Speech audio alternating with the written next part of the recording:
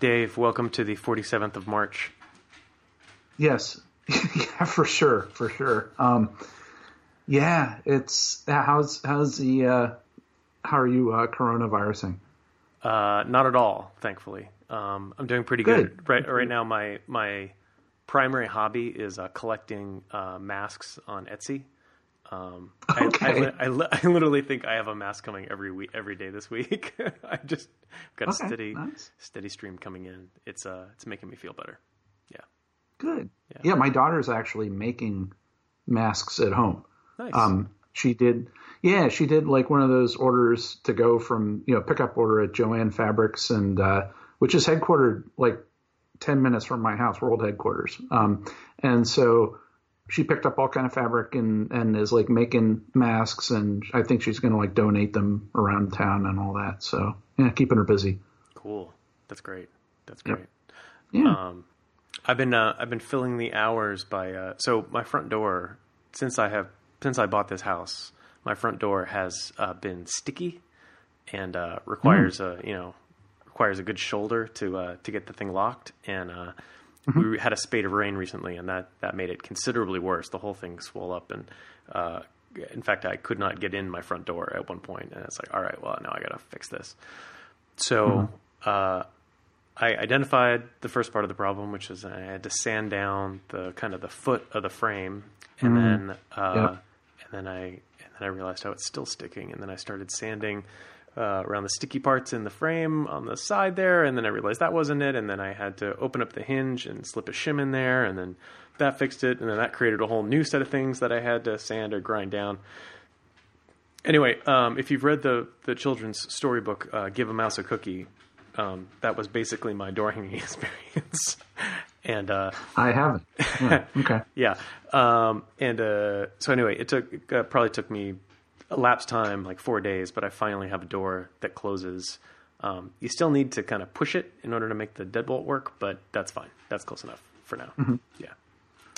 Yeah, I would have just broken it and just said the heck with it and just found another door to go in and out of. And, yeah. Yeah. Sorry, Soren, we have to move. Right. Yeah. Door's not working. What about you? Yeah. So, so like I know you said you signed up for the grocery delivery stuff and it changed your life, and then you backtrack on it. Have you reconsidered with given current events? No, not at all.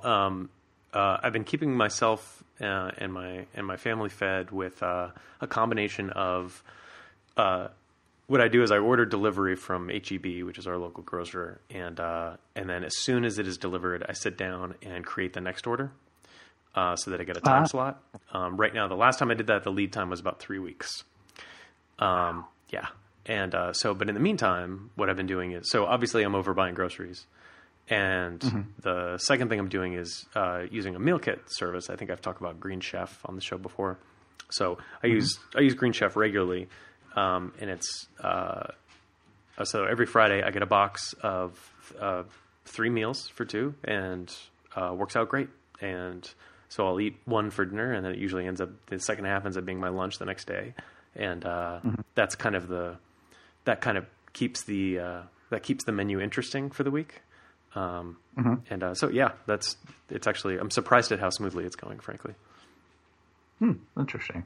Yeah. So we signed up for Instacart here, and when I tried to do like there's the Acme grocery store here. They would have like free pickup or not. I don't even know. They charge you to pick it up or whatever. But it's like the lead time, like you said, was like crazy. And the other thing that surprised me too is that they would always have these sales and everything, but the sales don't match what's in their website. And it was like the heck with this. And so I did Instacart, and it seemed we just got our first delivery today, and that seemed kind of neat where I started the order on Saturday and it arrived today, but even after I made the order, I could still add to it. Yep. Which is kind of cool, where you could, because it's like, dang it, I forgot mustard. And so instead of like waiting for the next order, it's like, well, hey, the person didn't show up yet, so feel free to add to it, Right. which was great. It was fantastic. Yeah. And then with Sam's Club, that was kind of interesting, where I did a pickup order, and it was, it's a kind of thing there is that you actually have to go in the door to pick it up, and then they have like all these refrigerators, and people will pull the stuff out of bins and hand you a cart, and you could walk away. Mm-hmm. That was an okay experience, but there is no like real lead time. You could either pick it up. There are pickup slots for today, tomorrow, and never. And so, and once it's like filled up, it's like, that's it. So It's like, okay, that's not good. So the key was that like, you got to get up like early in the morning to get tomorrow's, to get a slot for tomorrow. So, all right, I did that. Yeah. And then I put in like all kind of meat, and it's like, no, it's like they like rejected it.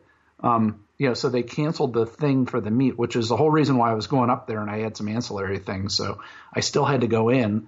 But the neat thing though is with the Sam's Club app, they have like a barcode scanner inside the app. And so you could scan everything and pay and walk right out. It's pretty cool. You never have to go to no cash register that you got to touch or anything, so that was kind of cool. But the big surprise for me was that I was surprised by how many people were working there that did not have like gloves or masks on. Yeah.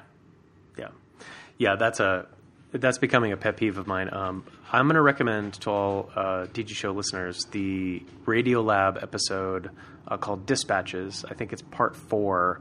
They have like 20 minutes on why you should be wearing a mask outside, and it completely converted me. I am now an enthusiastic mask wearer outdoors. Walks you through this idea of like droplets that leave your mouth and when they leave your mouth, and there are some that are heavier and some that are lighter.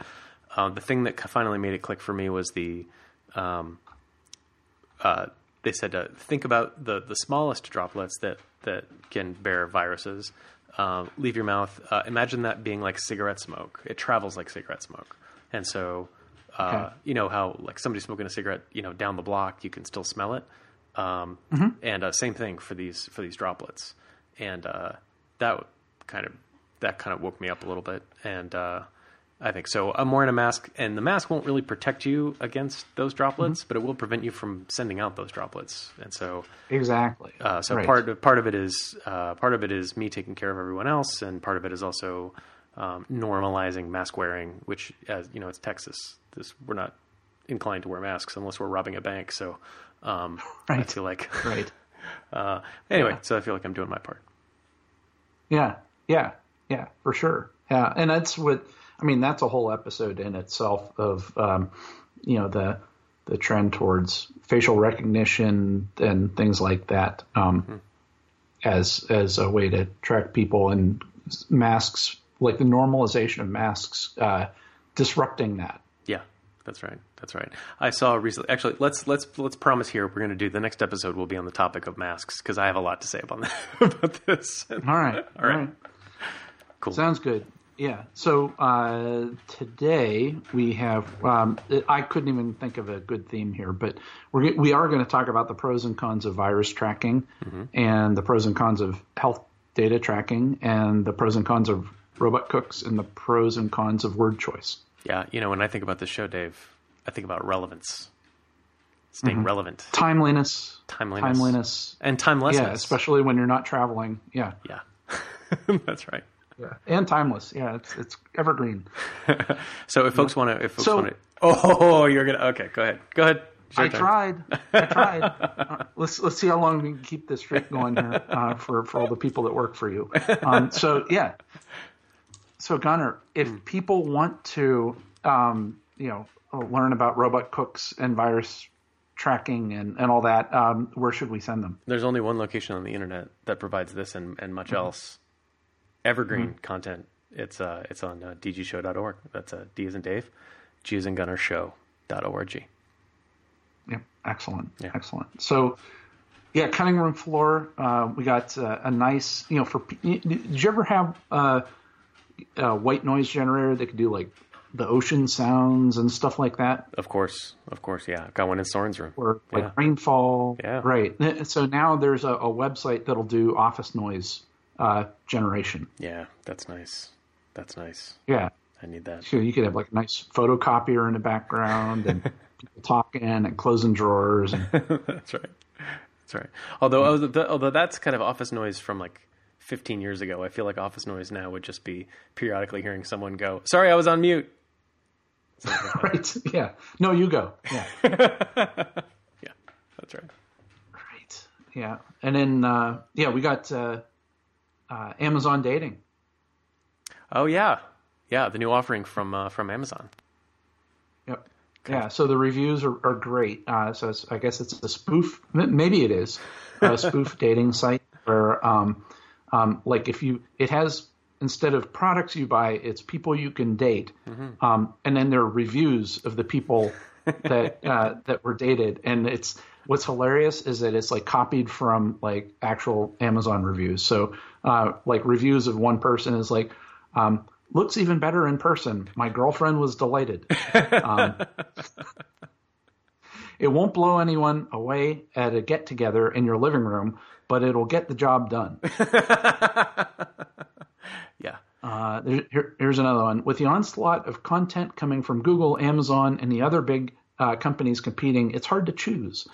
It can be renamed. I named mine Echo, and she's small enough to go unnoticed, and she's got a loud volume that you'll need to yell over to be heard. Yeah. Kind of taking the commoditization of people via dating apps to its logical end and making it just part of Amazon Basics. That's right. Yep, exactly. That's great. And then, so I don't know if we have a new tagline to steal. We have to see if it's copyrighted. Worst case scenario, they're a potential sponsor. We found the best company motto probably ever. So good. So good. Yeah. So the company is Allegheny Shredder. Mm-hmm. They're a shredding company, Yep. industrial shredding company, and the motto is? Yep. The future is here, and everything needs to be destroyed. Which I feel like we should work out some kind of cross-licensing deal. I really want this to be the slogan for the show. Yes. Yeah. Yeah. Yeah. Yeah. We could be their official podcast. Yeah. Yeah. That's right. Dave and Gunnar Show, brought to you by Allegheny Shredder. Mm-hmm. Yeah. Yeah. And we got some viewer mail. Oh, excellent. All right. Yep. What's in the box? Yeah. So, it just came in today from Andrew Fuhr from Toronto, Canada. And believe it or not, he is the founder of Colors.lol, who we talked about in the previous episode. Nice. Yeah. That's great. So he said, thanks for mentioning it on the podcast. He loves the show and hopes we're doing well. That's wonderful. That's great. Yep. That's great. Yep. Nice to know they're out there. Yeah. Somebody's listening. Yeah. So, and so have you seen this? Like, I've seen some stuff flying around on the news of like, oh, we're going to put technology into fixing this coronavirus spread, right? And, yes.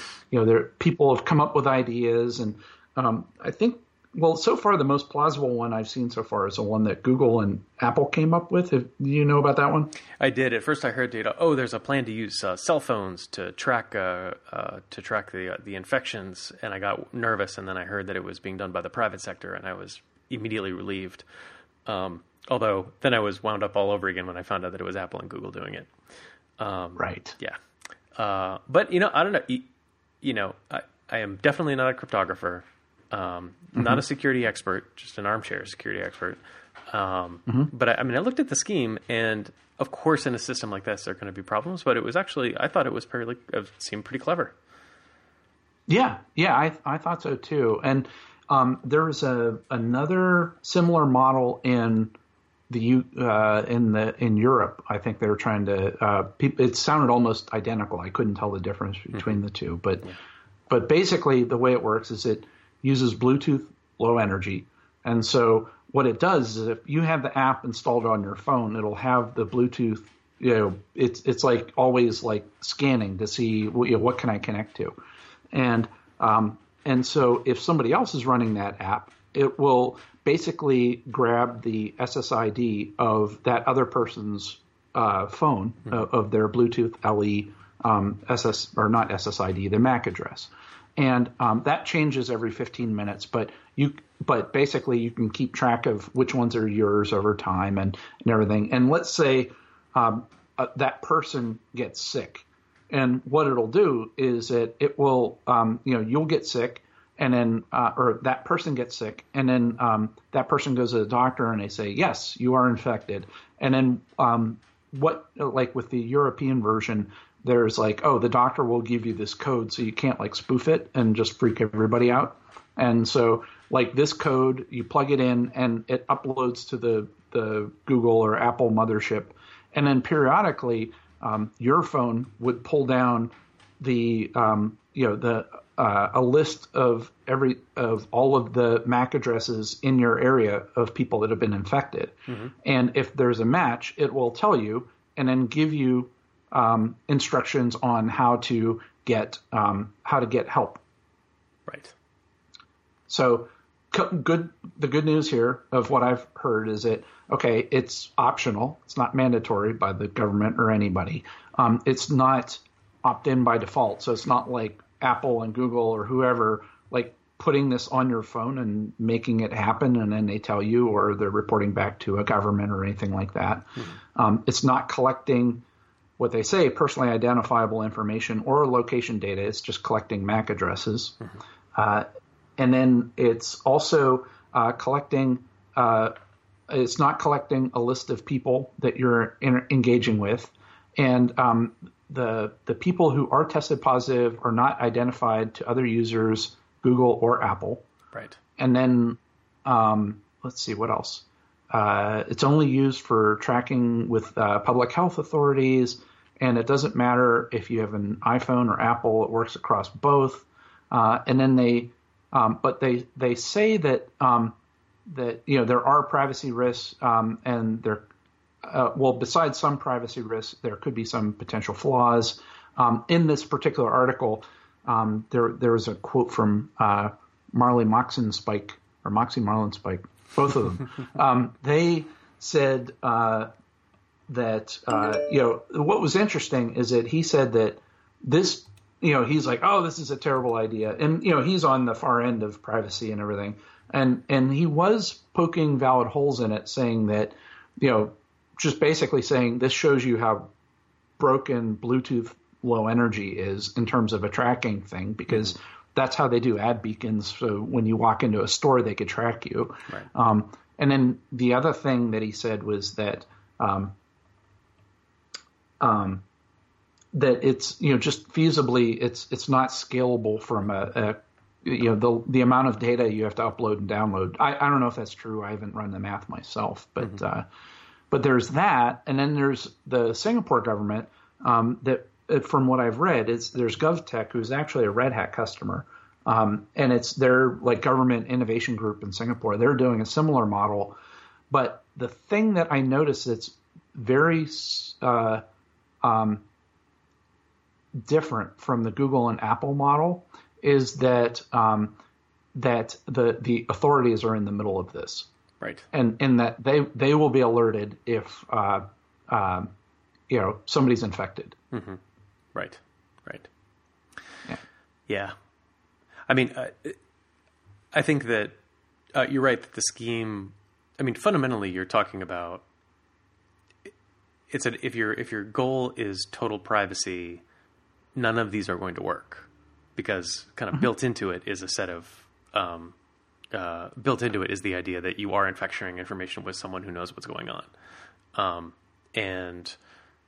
So naturally it's going to be available for abuse. I mean, I think there are a certain set of safeguards in here which do protect, things like in the Apple and Google scheme, like they expire all the data after 14 days, for example. Mm-hmm. It's like a rolling window. Yeah. Right. And so like, all that's good. The fact that, you trigger the activity with your consent. Like if you get infected, you have a choice of hitting the button or not, and telling everybody. And so it kind of does make doing the right thing easier, right?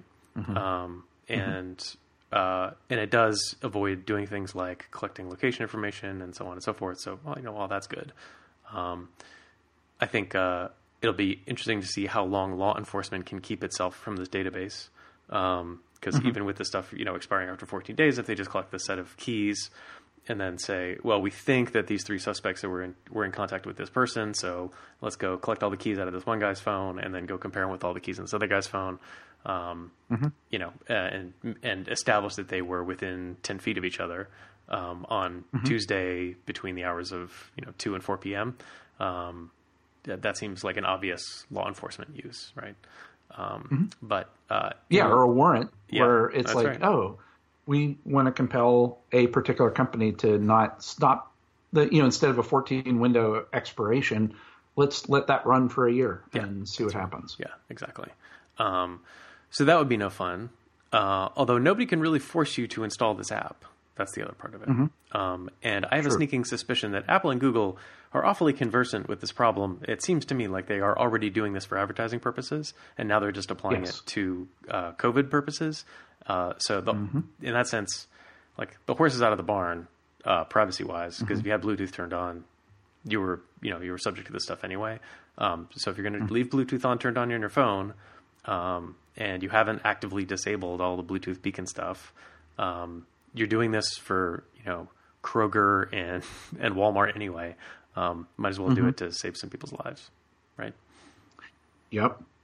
Yeah. And do you think too, what do you think about the normalization of the tracking in terms of, it's like the frog in the water, and it's like, oh, this is no big deal. And it's just one more thing. Yeah. No, I mean, there is definitely an aspect of this, and there's an element of like giving up to this and like making it feel, like as you say, like making it feel normal that that this is happening.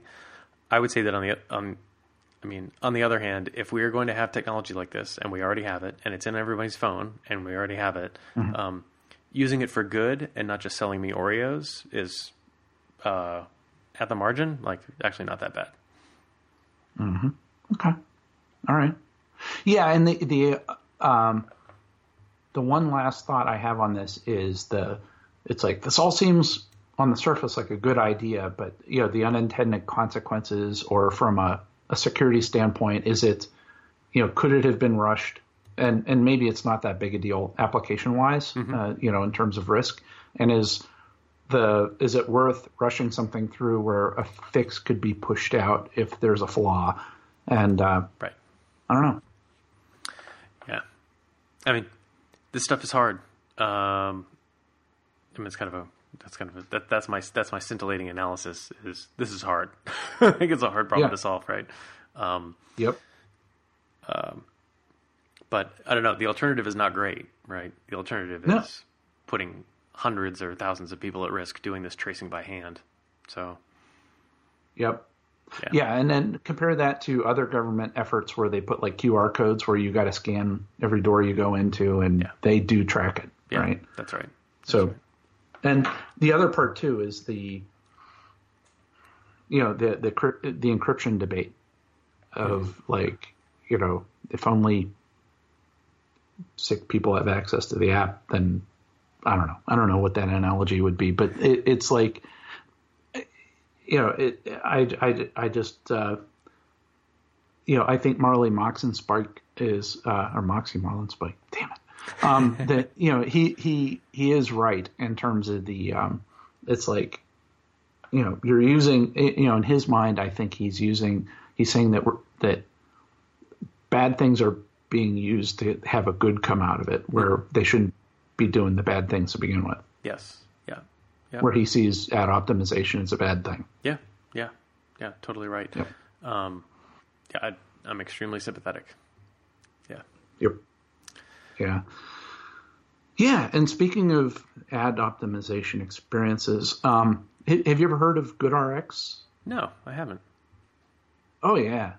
So I've seen them at my doctor's office and all that, and I know people that they rave about this outfit called GoodRx, where they will for a lot of drugs that people use, especially if people aren't insured, they have this, I don't know what, some sort of deal or discount program or something like that. That it's like if you order so it's not insurance, but it's more of a discount program where if you apply the GoodRx thing to your prescription, you can get like serious discounts. And, for a lot of people, it's a great deal. They're saving tons of money.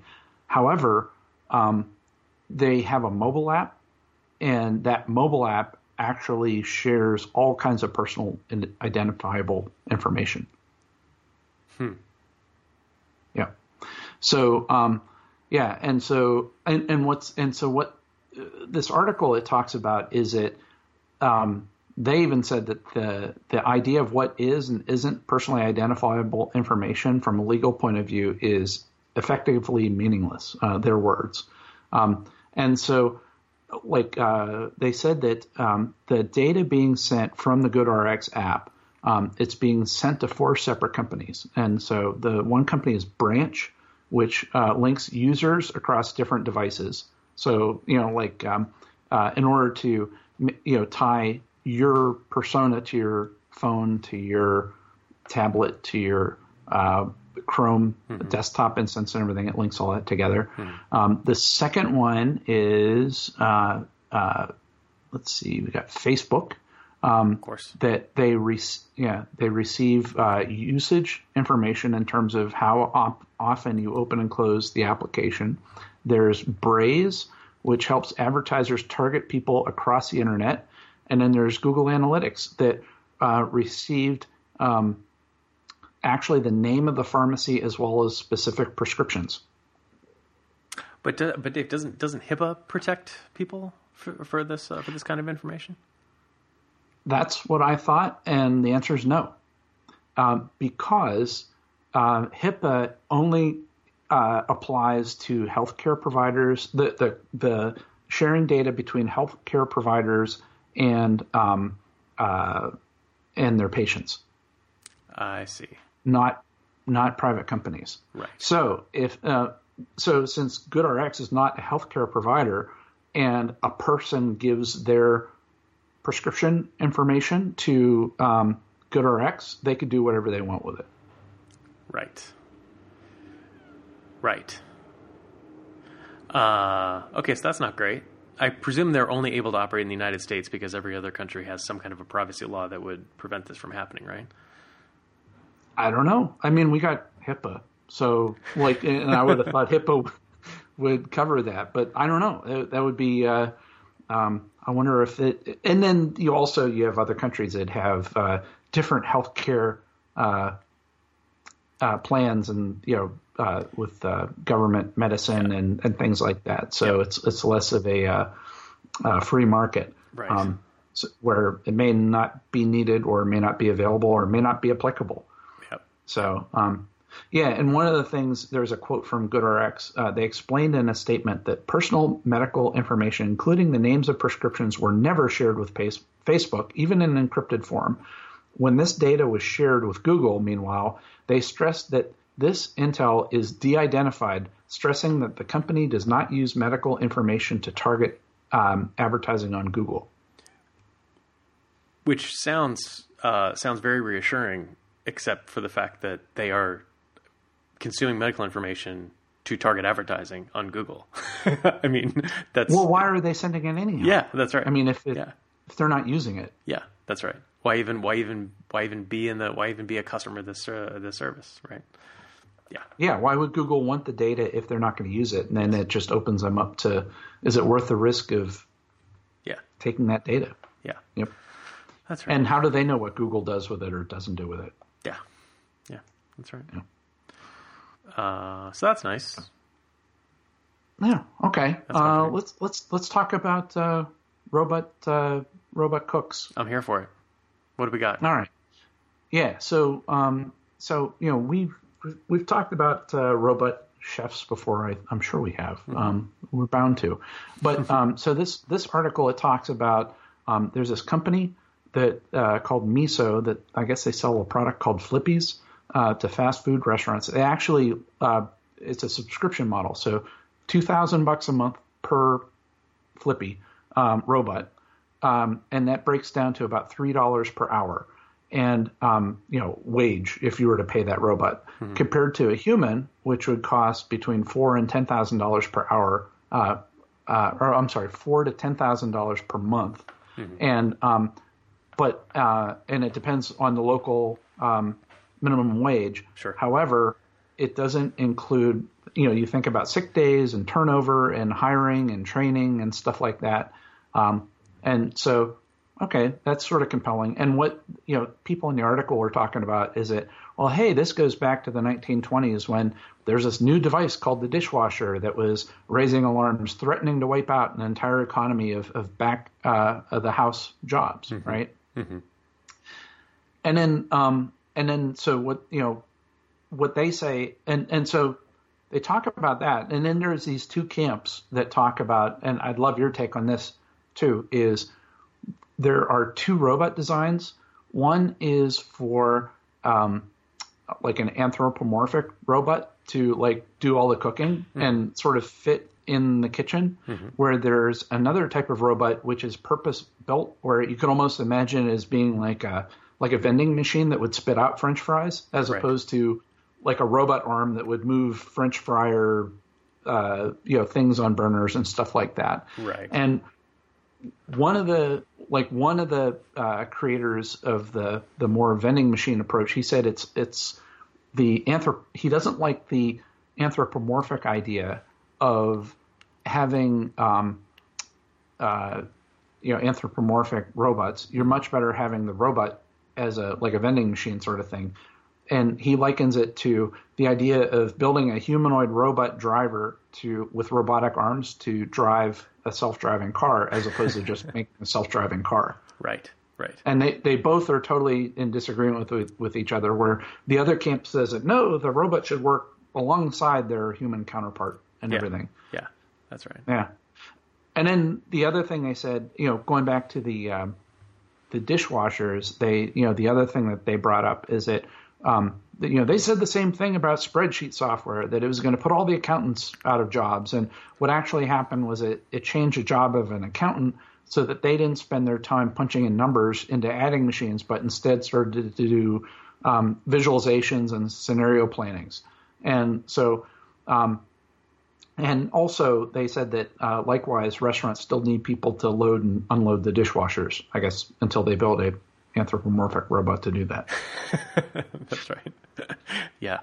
So what's your take on all this? Are you pro robot cook, and also should the robot be anthropomorphic?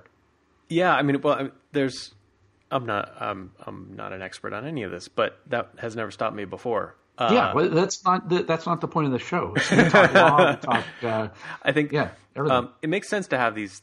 I think about the anthropomorphic robots as like retrofits, So like I have a restaurant that functions in a particular way. There's a fry station and I need somebody to operate the fry station. So I'm going to go hire this robot with two arms and and somebody probably drew a face on it.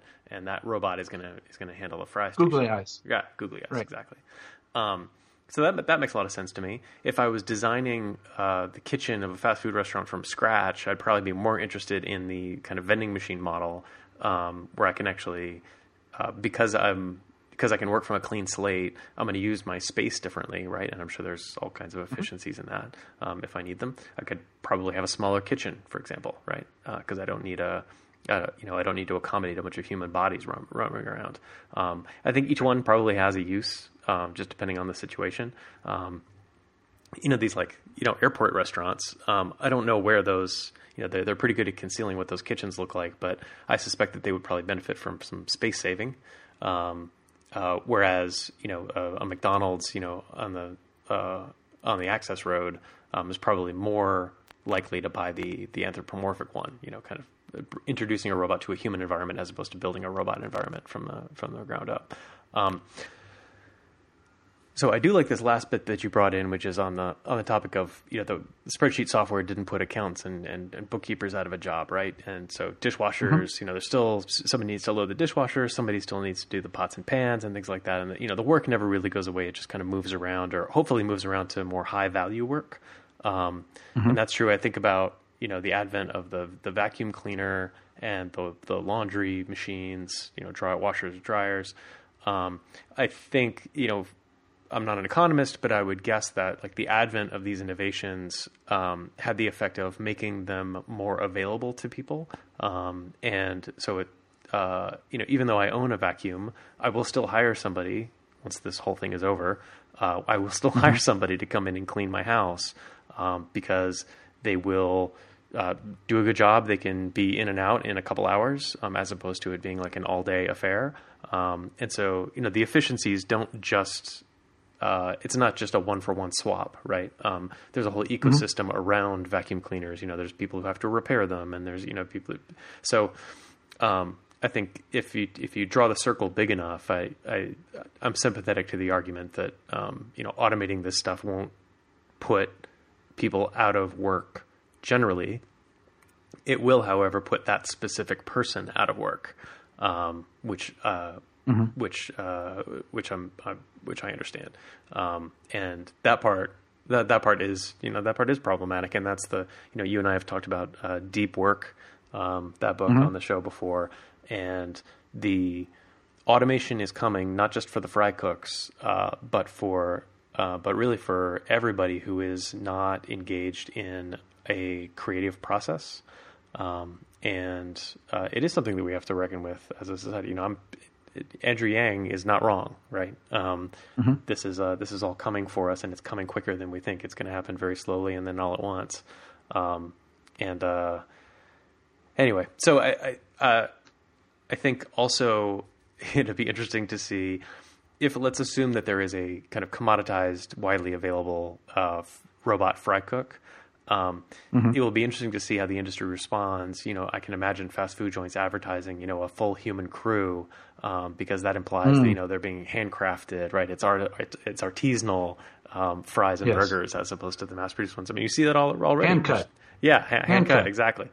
How would which is exactly how people responded to the advent of like McDonald's and Burger King and Wendy's, right? And so, I don't know. People are pretty clever. They'll figure out a way to make a buck, Yeah, and I think too there was a book that I read over the holiday break called The Meritocracy Trap that talked a lot about the greater gulf between the upper class and the lower class and the middle class getting sort of like destroyed. It's a fascinating book. But the interesting part about that you go back to mentioning is that I would even argue that the creative jobs are getting automated away too. A lot of them, right? Where it could be whether it's AI robots writing code or things like that. And the way I look at it is that if it doesn't matter who you are, you have to have this culture of learning and adaptability, and you can't rely on being an elevator operator all your career, right? If that's your goal, right? Yeah. And so, you got to pick a career that, if you can, that's kind of resilient, or figure out how to have some sort of flexibility that, if you only define yourself as something that's shrinking, you're going to be in a bad way. Yeah. Yeah. I like that very much. Like this idea of defining your work as kind of adaptability, continuous learning, resilience, that those being the skills that we should be cultivating, as opposed to, just devoting myself to the creation of buggy whips for the rest of my life. Right. Right. Yeah. Right. Yeah. Yeah, exactly. Easier said than done, but I think what you're saying makes a lot of sense. Yeah. Yeah.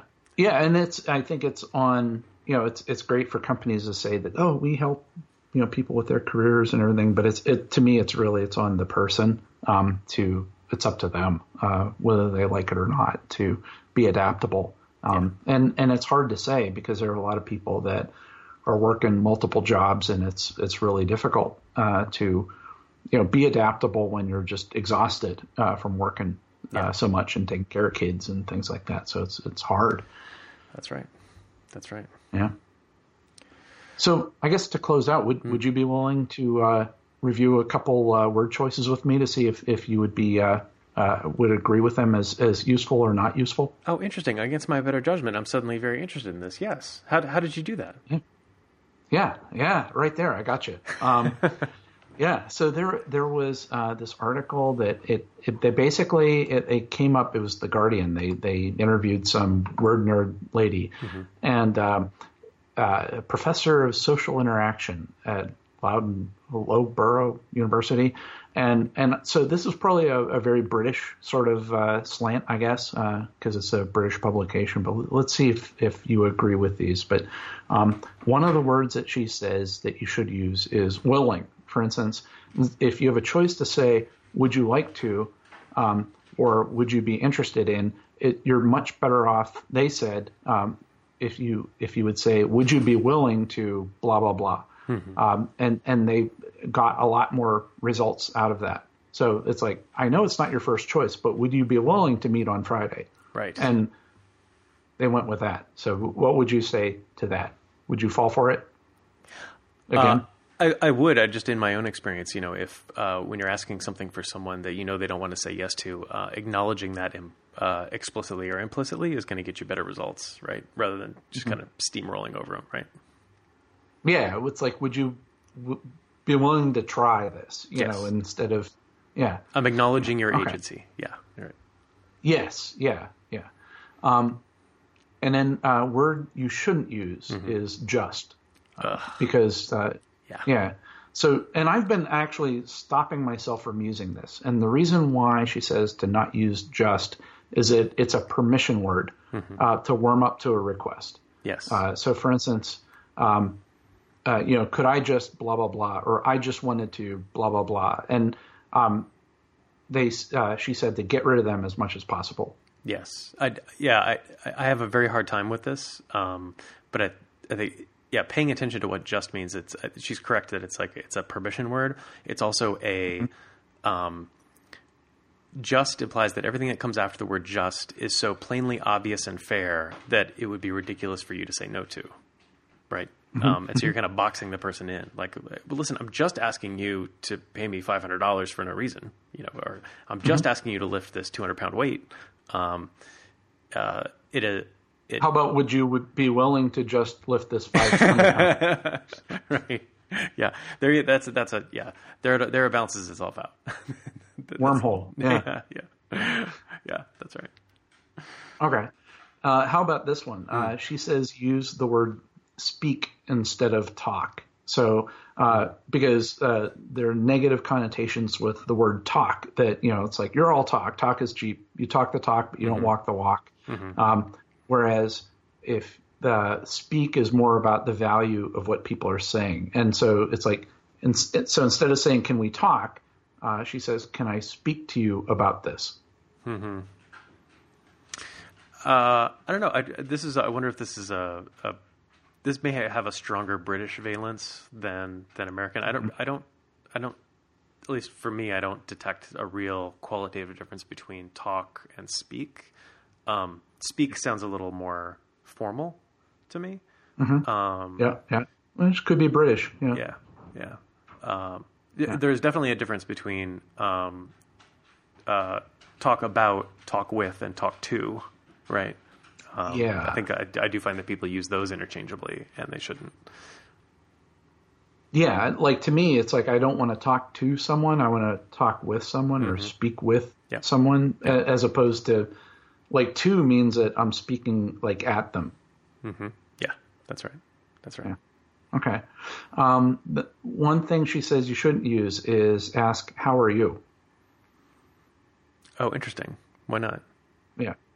That it's just like there's no evidence of reciprocal rapport building, but you're also more likely to irritate the other person and extend the length of that call. So the next time you have to speak to someone or with someone you don't know, don't be overly friendly, stick to being polite, and I guess just cut to the chase. Right. What I've seen some people do too, and I actually appreciate this, instead of saying, how are you, they say, I hope you're doing well. Yeah, or how are you feeling? Oh, yeah, right. Yeah. Yeah, or just like, how are you? I'm good. And it's just like that 10 seconds is just like it's almost like a computer handshake of what bod you want to talk at, sort of thing, you know? Ack, sin, ack. Okay, now let's talk about that. Yeah, right. Yeah. Right, exactly. And then here's another one. She says, do use some instead of any. So instead of saying, is there anything else? She said that it's better to say, is there something else I can do for you? Oh, right. That makes it more specific for no reason. But yeah, that feels different, right? Yeah. She says any has negative responses. Try not to use any. Let's see. Yeah, try not to use any if you generally want feedback or to open up debate. What do you think about X might be more specific way to encourage someone to talk? Right. Yes. Yep. Yeah. Okay. Here's another one. Don't use yes, but. So true. Yeah. This is a big one for me. Yeah. Yeah. Well, this goes back to the improv, right? Mm-hmm. It should be yes and. That's right. Yeah. Which is still could be a but. That's right. But it goes down smoother if you start with and. Yeah. Yeah. Okay. Here's a good one that I like. She says, do use it seems like, where you're basically, it shows that you're actively listening and you're repeating back to the person what the other person said, or like you're showing that you understood what that person's saying. Yes. And also giving them an opportunity to correct that impression.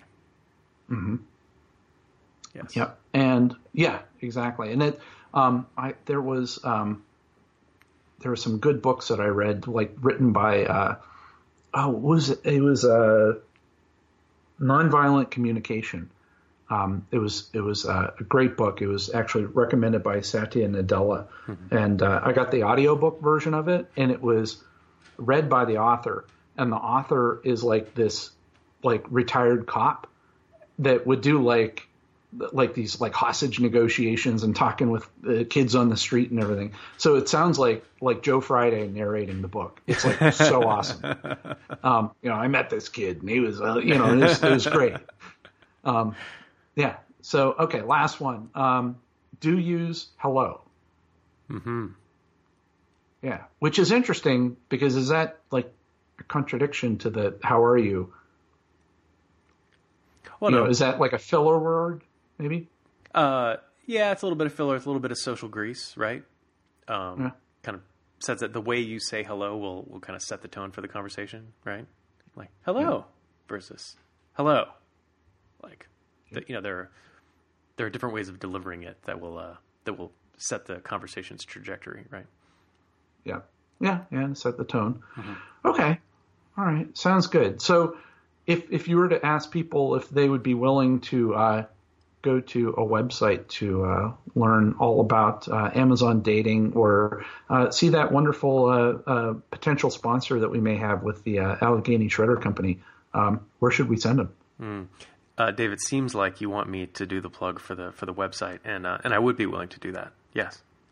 Yes, and yes, what is it? Yes, and here it is. I'm going to go to the dgshow.org, and that's D as in Dave, G as in Gunner, show.org. Nice. We got a streak going here. This is great. All right. Thanks, Dave. Stay safe. Yes. And yes, again, thanks to Adam for doing colors.lol. Makes us happy. Do send us more. Indeed. All right. Thanks, Dave. Thanks, everyone. Yep. See everybody.